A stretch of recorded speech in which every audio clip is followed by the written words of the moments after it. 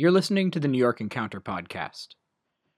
The 2023 New York Encounter just wrapped up, and we'd like to thank the over 400 volunteers who came to New York to help make it possible. We also want to thank everyone who made a financial contribution to the New York Encounter this year. And if you haven't, it's not too late. You can always head to newyorkencounter.org/donate and contribute today.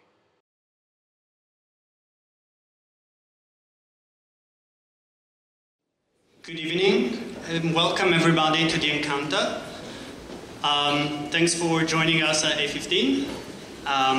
My name is Alberto. I'm going to moderate this event. This event is about, my guest, which I'm going to introduce in a minute, and homelessness. We thought that homelessness is a great theme for the Encounter, given the title of this year, Crossing the Divide, sorry. And the reason is that I believe that all of us experience the uneasiness of witnessing homeless people on the street and feeling incapable of doing anything to help them. The distance between us and them seems unbridgeable, as the problem presents itself as overwhelming. Homeless people live in the same street as we do, and yet on many different fronts surrounding homelessness, it almost inevitably becomes us and them. As you probably know, in New York, or LA or Seattle, where we are from, I'm from Italy. The homelessness is significantly increasing in the past 10 years. So our speaker today is going to talk to us about a revolutionary approach that it was a key moment for me to call Seattle my home, an original experience that I never encountered anywhere else. Our speaker tonight is Hohlbein. He's a Seattle native. He ran a successful residential architectural firm for 30 years. In 2010, after befriending several men experiencing homelessness along the Fremont Canal, Rex started a Facebook page to raise awareness for those living unsheltered through the sharing of photos and personal stories. Today, that Facebook page has over 50,000 followers, becoming a thriving and inspirational nonprofit facing homelessness. In 2017, Rex combined both architecture and community outreach in starting a social justice architecture firm, Block Architects, with his daughter, Jen Lafreniere. Okay, then we're ready to start now after this introduction. Thank you, Albert. Right. So, Rex, let's start by talking about how this facing homelessness started. Yes. First, I want to give a couple thanks. I want to thank Alberto and Burns Troyer for making this possible, for inviting me to be a part of this. And I want to share that this is my first encounter, and the messages that we've heard, my wife and I have heard since being here, are so beautiful. They resonate so deeply, and matched really by the openness and the joy in the faces of people here. It's really something you can feel. And I just want to say that I'm grateful for this experience. Thank you. Beginning this was something that was not scripted for me 10 years ago. I was a happy little architect working for very extremely wealthy people, and really getting to fulfill my artistic needs and still make a living. And I had moved my office to the Fremont neighborhood in Seattle. And if anybody knows Seattle, Fremont has the canal, the ship canal, going through it, the middle of it. And this new office was right along the ship canal. And in this area, a lot of folks were living homeless. The canal gave a place to hide out. There was a covered bench below my office. And while having conversations with multi-millionaire clients, I would be also having conversations in the morning over coffee along the canal at this bench with people that had nothing to their name. And this crazy conversation, separation between people that were extremely wealthy. To give a quick example, I remember one of the houses I was designing, the front door that I just sketched up cost $50,000. Right, and the people that I was meeting along the canal really all they owned was on their back, and that was it. And so those very separate conversations were swirling within me. I was struggling with it. I couldn't look in the future and see where it was going, but they were asking of me life questions about the fairness, about the just the craziness of our world, where we could have these two very separate lifestyles coexist. So one morning I was coming into my office on the Burke-Gilman Trail on my bicycle, and there was two carts right out front of my office filled with art and a man sleeping below, and I tapped him on the shoulder. It was still just getting light, and I said, when you wake up, and if you're interested, you can come to my office for a cup of coffee. I went into my office. About an hour and a half later, a man came to the door, about a 6'2" black man named Chiaka, and he was there for his coffee. And he sat down, and as we were drinking coffee, he pulled out about 25 pages of crumpled 8.5 by 11 and said, "Do you mind if I read to you a children's book story that I'm writing?" And I thought, oh God, I am so far behind in my work. I just want a cup of coffee, really. But as he said that, he began to read it, and it actually turned into more of a performance. At one point he is singing, another point he's dancing parts of it, and about 3/4 of the way through, I start to tear up. And then he's crying, and then I'm crying. And when he finishes, which is a really crazy moment, right? Two grown men who just met, sitting across from each other crying. And when he finished, I just blurted out, "Look, I've got a shed outside that is filled with architectural supplies. It's a mess, because I'm a slob. And if you clean it up, organize it, you can put all your art in the shed." And then hesitating, I said finally what I had wanted to say, but I think I was afraid to say. I said, "And you can sleep there too." And in the morning, when he did this, cleaned it up, moved all his stuff in, and spent the night. And in the morning, when he came in, he brought some of his artwork with him, and I, at that point, realized that he was really, and I know this word gets overused, but really a genius artist. Really stunningly beautiful work. And he told me that he'd been on the streets of Seattle for 10 years, and that he was extremely frustrated that he couldn't sell his art, that he was basically giving it away for art supplies and food. And so I said, "Look, why don't I start a Facebook page for you? And I'll just take pictures of your art, and we'll see if we can get a following." And for the next 4 months, I did that nearly every day. He's a prolific painter. And he started to make sales. And it was really this beautiful thing, and I was getting very captured in his world. But he also had a lot of mental health issues, anger management, bipolar, and so we were learning to navigate that together. And one morning I came into the office, and on the Facebook page that I had started for him was a message from a 17-year-old girl, young woman, and it said, "Oh my God, I think I just found our father." And another message right after it from her 18-year-old sister said, "Oh, it is our dad. Oh my God." And then a whole string of messages from Chiaka's sisters and his mother saying how much they loved him and that they wanted him to come home to Pittsburgh. And so I was reading this just mouth open, and right then Chiaka walks in the door. He's got his paintings that I'm going to photograph that day, and I said to him, "I have to read to you these comments." And when I do, and I turn around, he's just streaming tears, and he says, "I have to go home." And he explains to me that his mental health had him leave 10 years prior because he was afraid of ruining his daughter's lives by his mental health problems.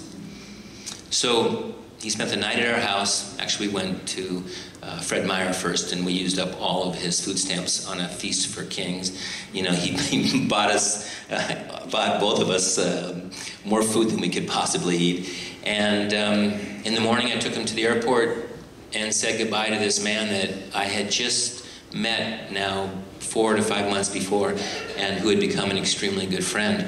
And on the way back home on I-5 from the airport back to the office, I was just bawling And I realized what he had done. He had just singly changed my view of homelessness through his vulnerability, through his kindness, and opening up to me.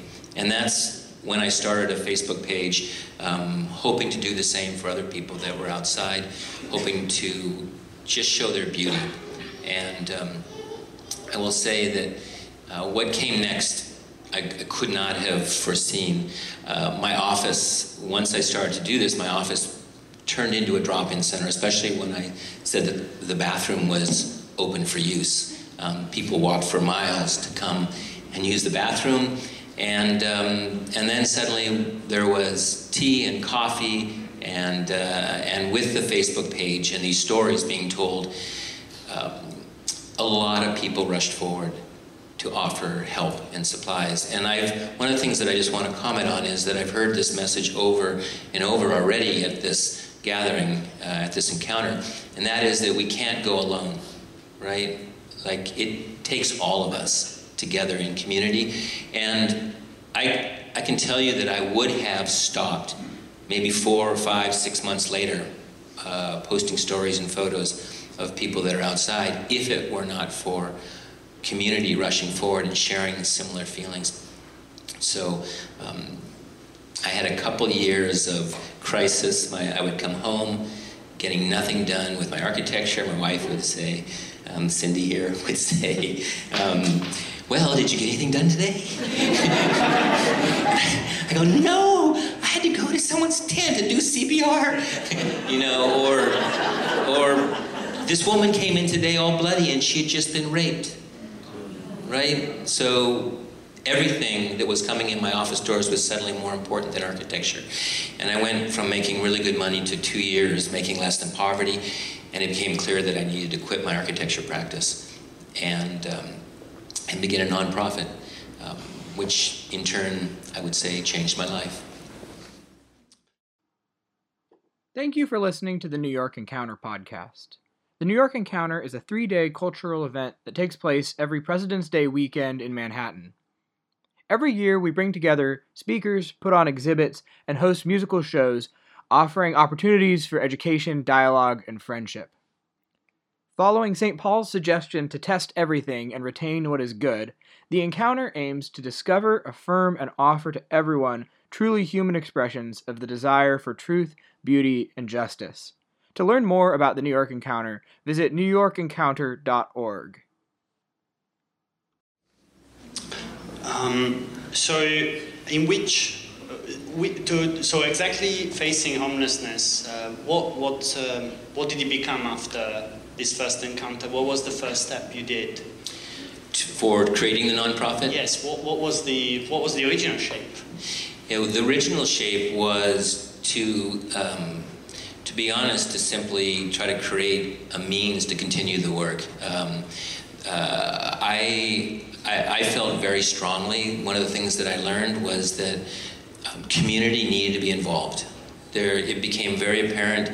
I felt deeply, I would say, ashamed that we were all talking about wanting to end homelessness, and yet it was becoming very obvious to me that we were living a lie, right? Like, we weren't going to end homelessness unless we all got involved. And so one of the first thoughts was, if I began a nonprofit, what would it do? And it became abundantly, instantly clear that the nonprofit would need to find a way to bring everyone involved.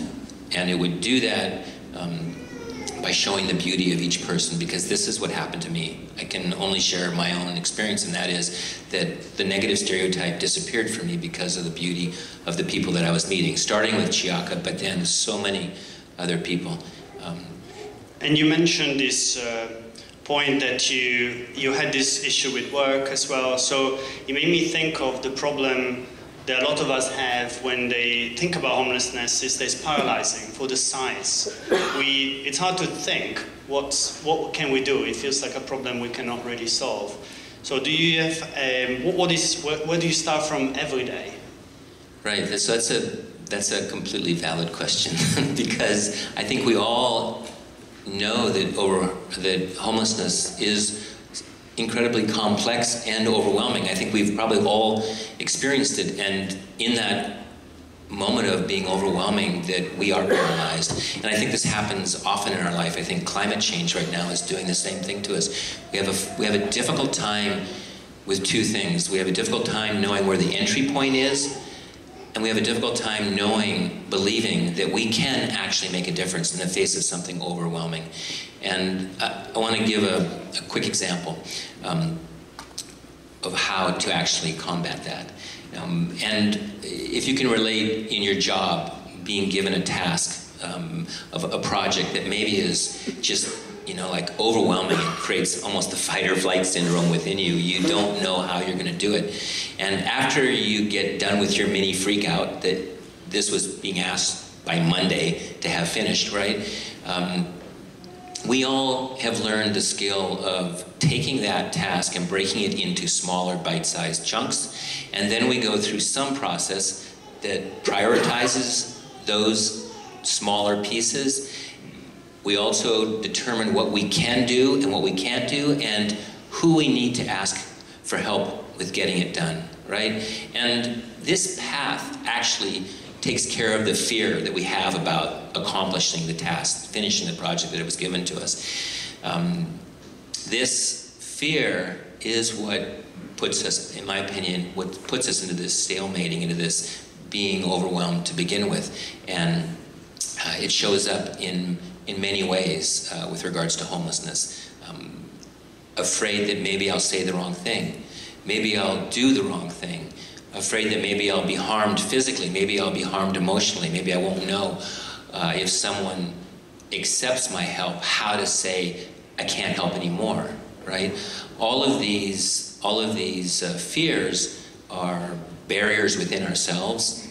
Often we talk about homelessness, we talk about the barriers of homelessness, we talk about the barriers that the person that's experiencing homelessness experiences, whether that's mental health or housing or drug addiction. But we don't ask enough, what are our own barriers of getting involved?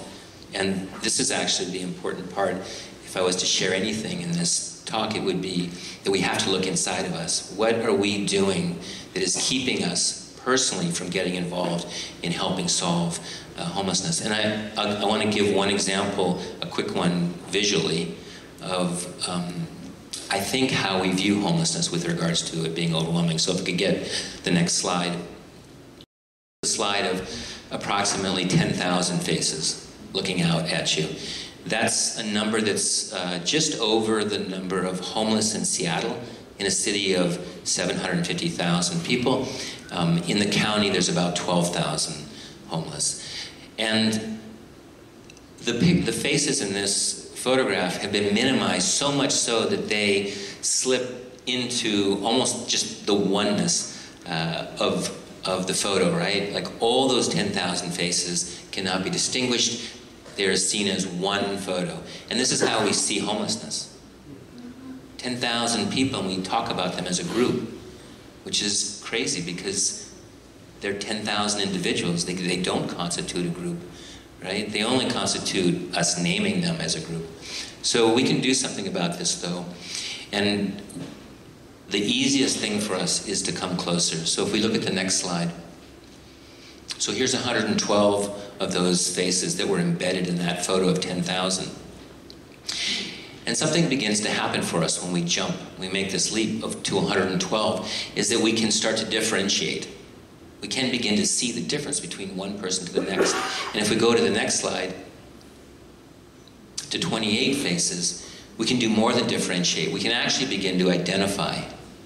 That looks like my Uncle Sam, or the woman next door, or the person that I buy groceries from, right? And if we come even closer, one more slide, to 6, right? Now we begin to ask ourselves about their story. We begin to wonder, who is that person? How did these 6 people get in this photograph? What's going on in their life? And if we come to the next slide, in front of one person, Bobby, and this is what's important, is Bobby has a name, right? He's a human being. Bobby is 76 years old. He's First Nation Cree and lived 10 years on the streets in Seattle because of arthritis in his hands. He couldn't work anymore. He lost his ability to make an income. If we go to the next slide, Dinkus, right? Dinkus was one of the first people I met on the bench below my office. His favorite thing to tell you was, and he told you this all the time, he would scream out at you as you were leaving, if you aren't making one person smile a day, what are you doing? Right? So I like this metaphor of the, like, to compare it to our daily experience of saying, like, how do you break a task? And you get down to one person, and you made this step to the first person you met. Why do you think that anybody is capable of doing that? Or do you think so, actually? Do you think that any of us can approach a person, a homeless person? I do. I think we can approach a homeless person just like we can approach a homed person. There is no difference between a homeless person. Sometimes people will ask me, aren't you afraid to go out and meet people on the street? And I say back, you know, to be honest with you, I'm actually more afraid of people inside.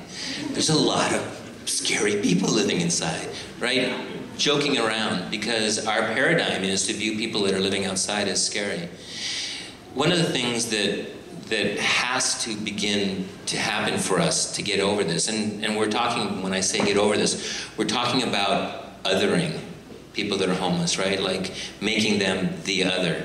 So a couple thoughts. One is that we need to know that the homelessness crisis is actually a symptom of a larger crisis. It is a symptom of a community crisis. And this is a really important distinction, because when we say homelessness crisis, we talk about those people over there. And we continue to talk about it intellectually in our head about what's going on with that group. When we talk about it as a community crisis, we have to include ourselves. We are all part of community. So the trick really in coming closer, which is one of the things that Facing Homelessness talks a lot about, we say the closer you come, the more you feel, the more you feel, the more you act. And I'm going to give you a quick example. Often we view homelessness from across the street. In fact, when we see homelessness, often we'll cross the street to continue on our way. Okay? So when we see homelessness from across the street, often our questions are intellectual ones. They're in our head. We're trying to gather information to give us some sense of what's going on. We might ask, where did they get all that stuff? Are they a criminal? Are they a druggie? Maybe the most important question of all is, am I safe, right? But if we take the initiative to come closer, to begin to cross the street, those intellectual questions of information gathering begin to morph into questions of the heart, such as when you come up to that person, you can say and ask, are you okay? You know, what is your name? Can I come visit you again tomorrow? I'm going to a meeting right now, right? Those are fundamentally different questions by coming closer. And I want to say one more thing about coming closer. It's very easy when we talk about homelessness and people that are getting involved and people that are not getting involved to label the people that are not getting involved to help as not being compassionate. Okay? And I don't believe that's the case. I believe every single one of us, the globe over, are compassionate, kind, loving people. So I don't think it's about compassion. I think it's only about proximity.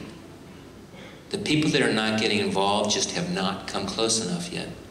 Right? And this is a way that we can help each other, by encouraging each other, by coming together as whatever group it is to make you feel comfortable, to come closer so that you can also ask the questions from the heart. And a quick example of that is if you're having a dinner with the person you're in love with, let's say, right? or your best friend, and you're at a fine dining place, and you're really enjoying a delicious, beautifully cooked meal. Across town, there is someone under a bridge who has a wound that's bleeding out, that's living without basic needs being met. And the only reason that you could enjoy that dinner is because that person is a mile away under a bridge. If you took that person and you just transported them right to the floor next to you when you're having your beautiful, fine dining experience, you couldn't do it, right? So what we've done is we've insulated ourselves. This is about crossing the divide. You are listening to the New York Encounter podcast.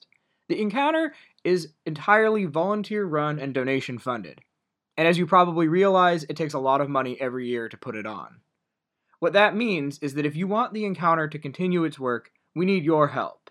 Head on over to newyorkencounter.org/donate and consider making a monthly donation to sustain the Encounter in its work. Thank you for your support. If I may, I think what you highlighted is the fact that we all are compassionate, so that we all have this potential. But then why acting on it? Like, is there something that you feel like you gained by acting upon your compassion, so that you can say it's not just something that you could do, but it's something you should do? Absolutely. I mean, we're all taught this. Right? I mean, I think everybody as a child, all through their growing up, is taught it's better to give than to get, or so many lessons about the rewards of giving kindness. I don't know what it is about daily life that makes that so difficult, but I can tell you from my own personal experience, and everybody that I've had the beautiful pleasure of meeting since starting this work, is that the experiences are the same for everybody, is that you go in rushing to help somebody, and you find in the end you're the one that benefits the most. And it happens constantly. One of the campaigns that we, Facing Homelessness, has, and I should say all of our programs are designed to just provide simple entry points. Because we know if we expose the whole giant overwhelming world of homelessness, people will still go, So we have a bunch of programs such as the Window of Kindness, community cleanups, and Just Say Hello. And our Just Say Hello campaign is asking everybody in Seattle, and now everybody here, to just say hello. This is something we all know how to do, but you may or may not know this, most people that are homeless feel invisible. They feel completely shut out in their greatest time of need.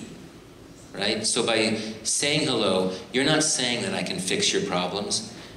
You're not saying that I can spend money, even though if you want, you can. What you are saying is you're a human being that deserves dignity, deserves to be seen, and deserves to know that I'm seeing you and that I care about you and I hope you're doing all right and I'm going to take the time to connect. Now the important thing about this is that we get good at everything we do. We know that if we want to be good at tennis, you got to practice, right? So we also get good at acting on our empathy. So when you walk past someone that's homeless and you shut down your empathy, and your empathy's feeling sorry and taken by this person, there is a skill that you're learning. And you do it enough, and you will get very good at it, right? So, the contrary, you learn to act on your empathy and your compassion. It gets easier and easier. You get good at that as well. So, we're encouraging people to take those simplest early steps.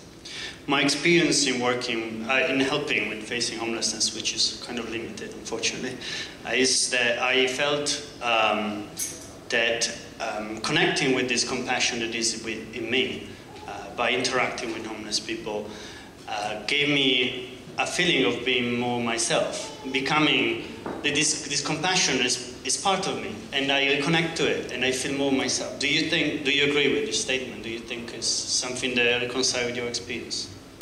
Absolutely. I think it's beautiful that you just said that. I mean, I think we all know that we shouldn't be living in a world where people have infinite amounts of money and other people are struggling for basic needs. I mean, it doesn't take a rocket scientist to figure out that's wrong, right? That's just wrong. So when we live in a world that has made that okay, right, we have this internal issue within ourselves. And I think it just builds upon itself. We can become more disconnected all the time. I want to tell a really quick story about a friend that I had made that was sleeping outside. His name is Darwin. And Darwin is an alcoholic and was sleeping in a 6-foot wide, 3-foot deep entry into an office building. And he would get up in the morning before the office building people would show up. And I would ride my bike in the morning, and I would go right past where he was. And one night, it rained all night. And I don't know if you've heard it rains in Seattle, but it rained sideways all night. And when I got to Darwin, he was sopping wet. It was still raining. I had my full gear on. I was just getting to work. And I got to him and I said, Darwin, you're sopping wet. You need to come to my office and dry off. You can sit by the heater. So he came about half an hour later, gathered his stuff, and he spent the entire day in my office. And it rained all day. And right about the end of the day, he stood up. There were some dividers. And he stood up and he said, hey, Rex, I just want to thank you. And I stood up and I'm looking at him and I'm also looking past him and the rain's still going. And I thought, yeah, well, of course, you got to spend a whole day out of the rain. And like he read my mind, he said, and it's not because it's been raining all day. It's because today I got to be a part of something normal.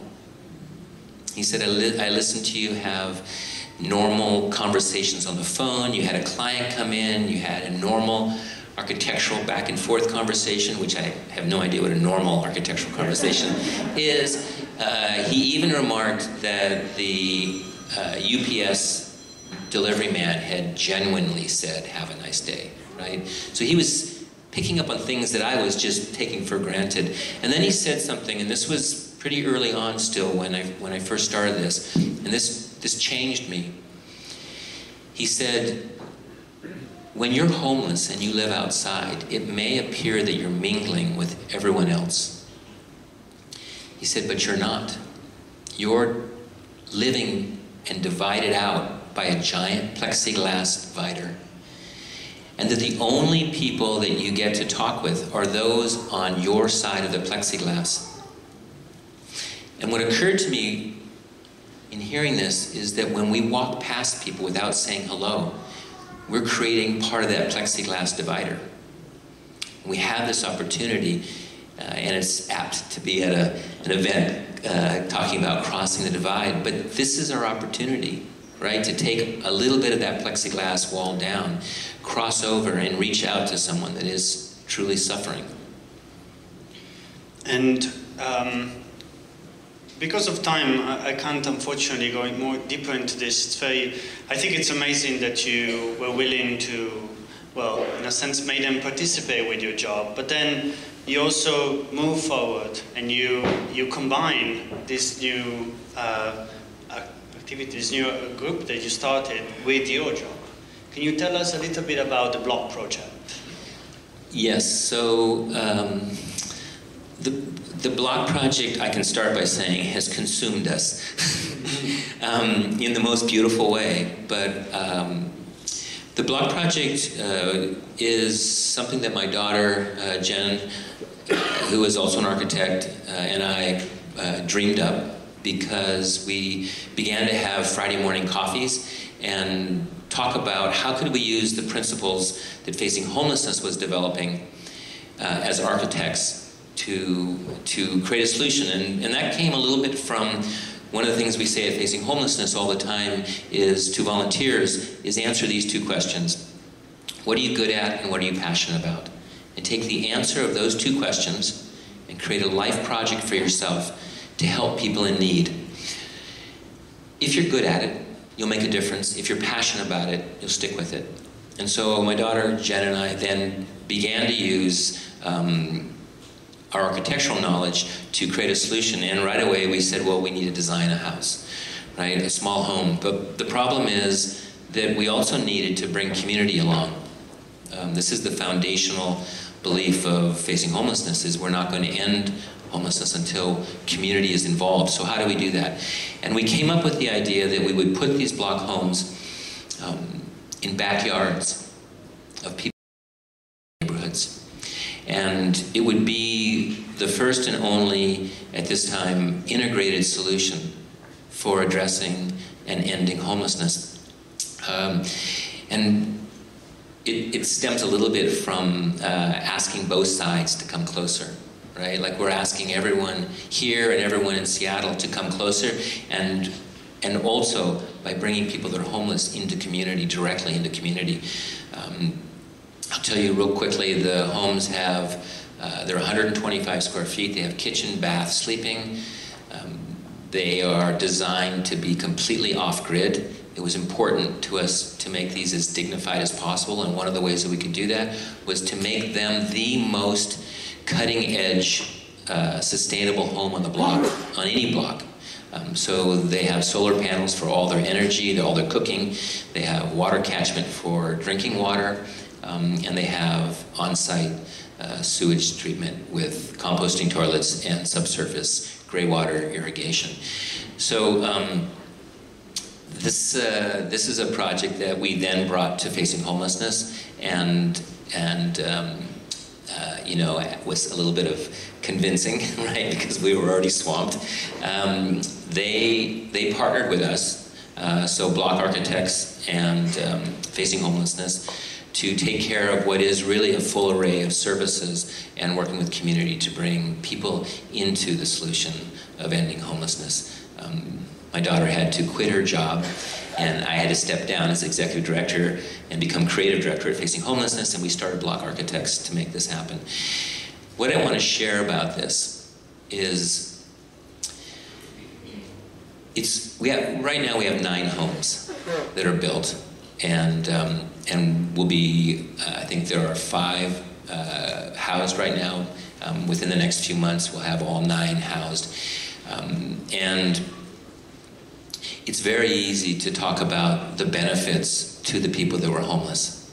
It's kind of a no-brainer, like their lives have changed. We were at a home welcoming, just Burns here in the audience was there as well, giving a talk, and then Tony, the new resident, spoke. He spoke about 6 words and had everybody crying. Right? It's really easy to see how profoundly beautiful it is for people that spend a long time suffering and then get to step into a home that is, you know, built beautifully just for them. And but what I want to say is, it's not where the most profound change has come.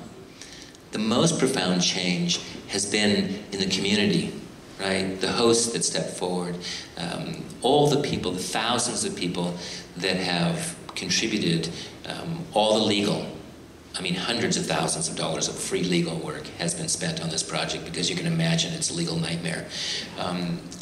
All the landscape architecture, free landscape architecture, the construction basically has been paid entirely by community. We don't have any grants to build these homes.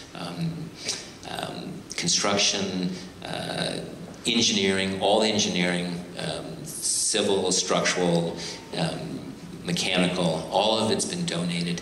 And then there is the personal change that people have realized in their life, and I'm going to put Burns Troyer on the spot by saying he's one of these people that there have been so many of, but he's a perfect example. He had a really incredible job at a national construction company, Turner. I don't know if you've heard of Turner before, if you have Turner here in New York, but he left that job to take a considerable pay cut to come work for the Block Project, right? We've seen this kind of giving happening, one person after the other. Yeah, I'm profoundly moved by the fact that we're hoping to put one of these on every block in the city of Seattle. You are listening to the New York Encounter podcast. The Encounter is entirely volunteer-run and donation-funded. And as you probably realize, it takes a lot of money every year to put it on. What that means is that if you want the Encounter to continue its work, we need your help. Head on over to newyorkencounter.org/donate and consider making a monthly donation to sustain the Encounter in its work. Thank you for your support. And so in one thing that maybe could be final note, I remember my experience when I helped building the first house. My contribution was fairly null because I'm very bad at practical stuff. So I remember that when I went there, they told me, just wipe the ceiling, there is dust on the top of the ceiling in the room. And I thought, like, I don't wipe the ceiling in my room. I was really struck. I thought, like, it's actually amazing that we pay attention to these details, that we want to deliver the best, actually, to the poorest of us. I thought, like, it gave more gratuity to the action itself. And also, you highlight the importance that the whole project has on beauty. And in fact, I'd like to ask you more about this if you say, like, if you had this in mind, or if it's something that I just noticed. No, I think you're putting your finger right on it, and I've heard the word beauty said many times already in these last 2 days. And this project began by seeing the beauty of person, right? Like, this is what personally moved me out of my path as an architect to actually abandon that and begin a nonprofit, because of the beauty that I was seeing in the people that were being unfairly judged through the negative stereotype. It really was completely wrong, like morally wrong, to make people into monsters that were really beautiful people that were just suffering through some life event. And so beauty is at the center of this entire project. I will tell you that the first host, we're running behind because you're supposed to be seeing a lot of photos at this point on the Block Project. I think they're coming soon. But Kim and Dan were the first host family to have Bobby, who you saw earlier, live in their backyard now. And Kim, in the beginning, would say, I don't understand why you guys are making this home so beautiful and why you're taking such care. And then after it was completed and after Bobby moved in, I think the next slide is about Bobby, or Kim and Dan. Almost timed right. So Kim said, I don't understand why you're taking such care. And then after Bobby moved in, and they were spending evenings listening to his stories about going to school with dog sleds, and all the things that they were learning about him as a human being. When she would go back to her house, right, she said, I've come to love him so much that if I was leaving a shed of some sort to go live in my house, I couldn't do it. I would feel guilty, right? So this is a very important thing, is that we don't want to just provide shelter. We want to provide something far beyond that, that sends a clear message to this person that you are loved and you are someone that we want to see succeed. There's no ifs, ands, or buts about it. You are now on a path for your life to take a positive, beautiful turn. And so to conclude, I was wondering whether you could tell us about what is up for us, like what can we do? What do you think is the first starting? Let's say that this audience is completely captivated, which is the case. So what do you think should be the first step? Well, I would say to recognize that you have an important part to play. And I would start by saying that I believe firmly that if you open yourself to just one social injustice, you will beautifully open yourself to all social injustices. It's not just a task, it's an awareness, right? So it's about, at the end of the day, it's about your life journey.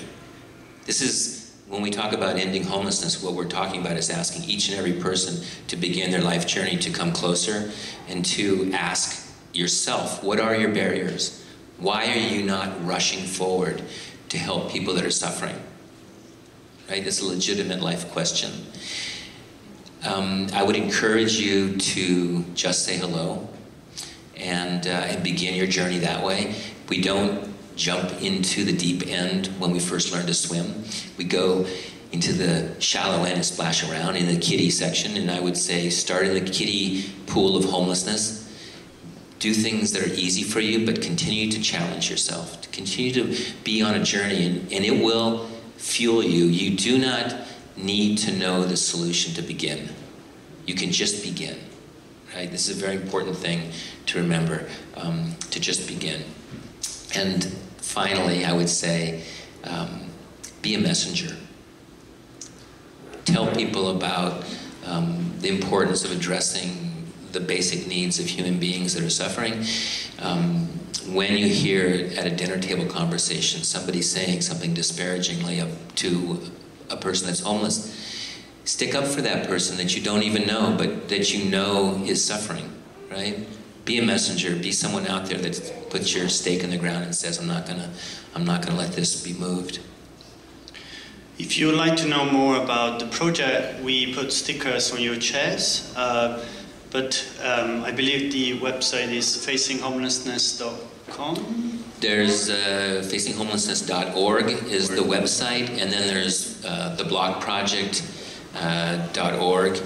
and the-blog-project.org, sorry. And then if you are on Facebook or Instagram, please follow us there. I always feel guilty asking people to follow the site because it's like, get more likes. It's not about that. It is about beginning your journey, right? There's a lot of people that comment and add support. A lot of the people that we post about come into our office and then read the comments and sit in the chair just bawling for the support that they're getting because they're not getting it anywhere else in their life, right? So it's important. Your voice, your compassion are very important, especially when you share them, right? It doesn't help to just hold it within. Okay, with this we have concluded, so please let's thank our speaker.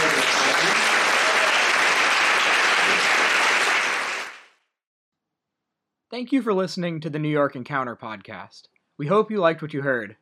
If you did, please consider posting a review on whatever platform you listen on.